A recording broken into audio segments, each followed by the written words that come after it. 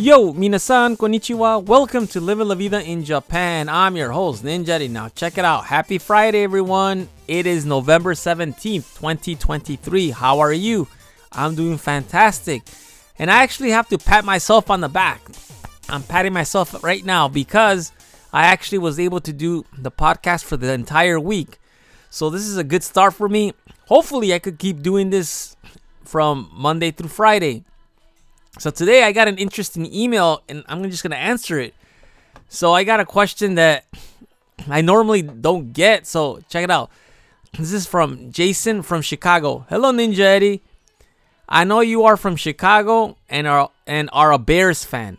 Do you ever watch any of the football games? If so, what do you think of the Bears? What should they do with Justin Fields? Well, Jason, thank you for your question. So, yeah, I do watch the Bears. Well, actually, I only watched 2 games this year, and it's because of the time difference.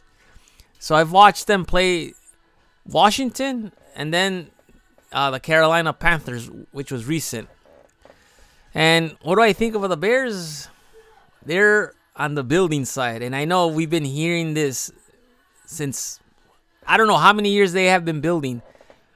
Ever since they got rid of Lovie Smith, it's been going downhill.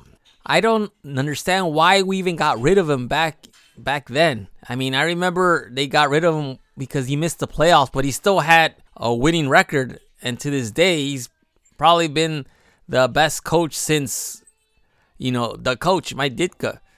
So it's just one of those things where I don't understand why they got rid of him. But anyhow, let's talk about the present. So what do I think of Justin Fields? I think he is the future of the Bears. I think he has so much talent, but it's going to waste because I do not understand why they can't cater to his abilities. I mean, take for example, the Baltimore Ravens. When they had Joe Flacco, he was a pocket passer, right? I mean, they won the Super Bowl with him, one Super Bowl, and then after he left, they got Lamar Jackson. And Lamar Jackson is one of those quarterbacks that's very elusive. He's quick on his feet. He runs. He likes to run out of the pocket. And then, he makes his throws. He makes his runs. So this is the type of quarterback that Justin Fields is. So what did Baltimore do? Well, obviously they did what they could do to cater to his, all the abilities he could do. So they changed the offense completely. And look at them now. They are a powerhouse. They are really good. This is what the Chicago Bears can have if they would cater to his skill set. And I don't understand why they just want to stick to a quarterback that's like from the 50s when the Bears, they just want to be in a pocket passer. They don't want to do anything other than that. I mean, then why did you draft a quarterback that is like that, elusive, that likes to sprint, that likes to run?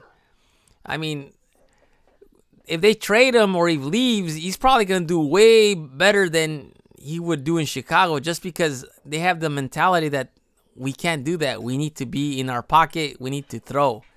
And there's all this talk about drafting Caleb Williams, but he's the same kind of passer too. He likes to run around and throw. And who is to say that your college experience translates well in the NFL? Because it doesn't. It's very rare do you find a quarterback that is actually the quarterback. I mean, it's just one of those things. It's hit or miss. And for us as a Bears fan, for me as a Bears fan, it's been years. There's never been, oh my goodness, a franchise quarterback. I mean, Sid Luckman. We had Jim McMahon. That's the only one that was able to win the Super Bowl, but it was because of the defense. The 85 Bears were a phenomenal team. To this day, as a Bears fan, we always talk about it. There's nothing more to say because we've never had another team to win the Super Bowl. I mean, and of course, we could forget Jay Cutler. He had a good solid arm, but he lacked leadership skills. He was not one of those guys that will be, getting the team to let's go. He wasn't that type of guy, and that's what we needed. And I feel that Fields is like this. I think he's a general. He's just one of those guys that let's go, let's get ready, let's rock and roll. And that's the kind of quarterback I like. I mean, with the rookie right now, he's been really good. He's done a lot better than I expected. For someone that came in undrafted from a Division II school, he's doing really good things. And I think he's a solid backup quarterback. Maybe he could be a starter one day, but right now he's as a backup right now.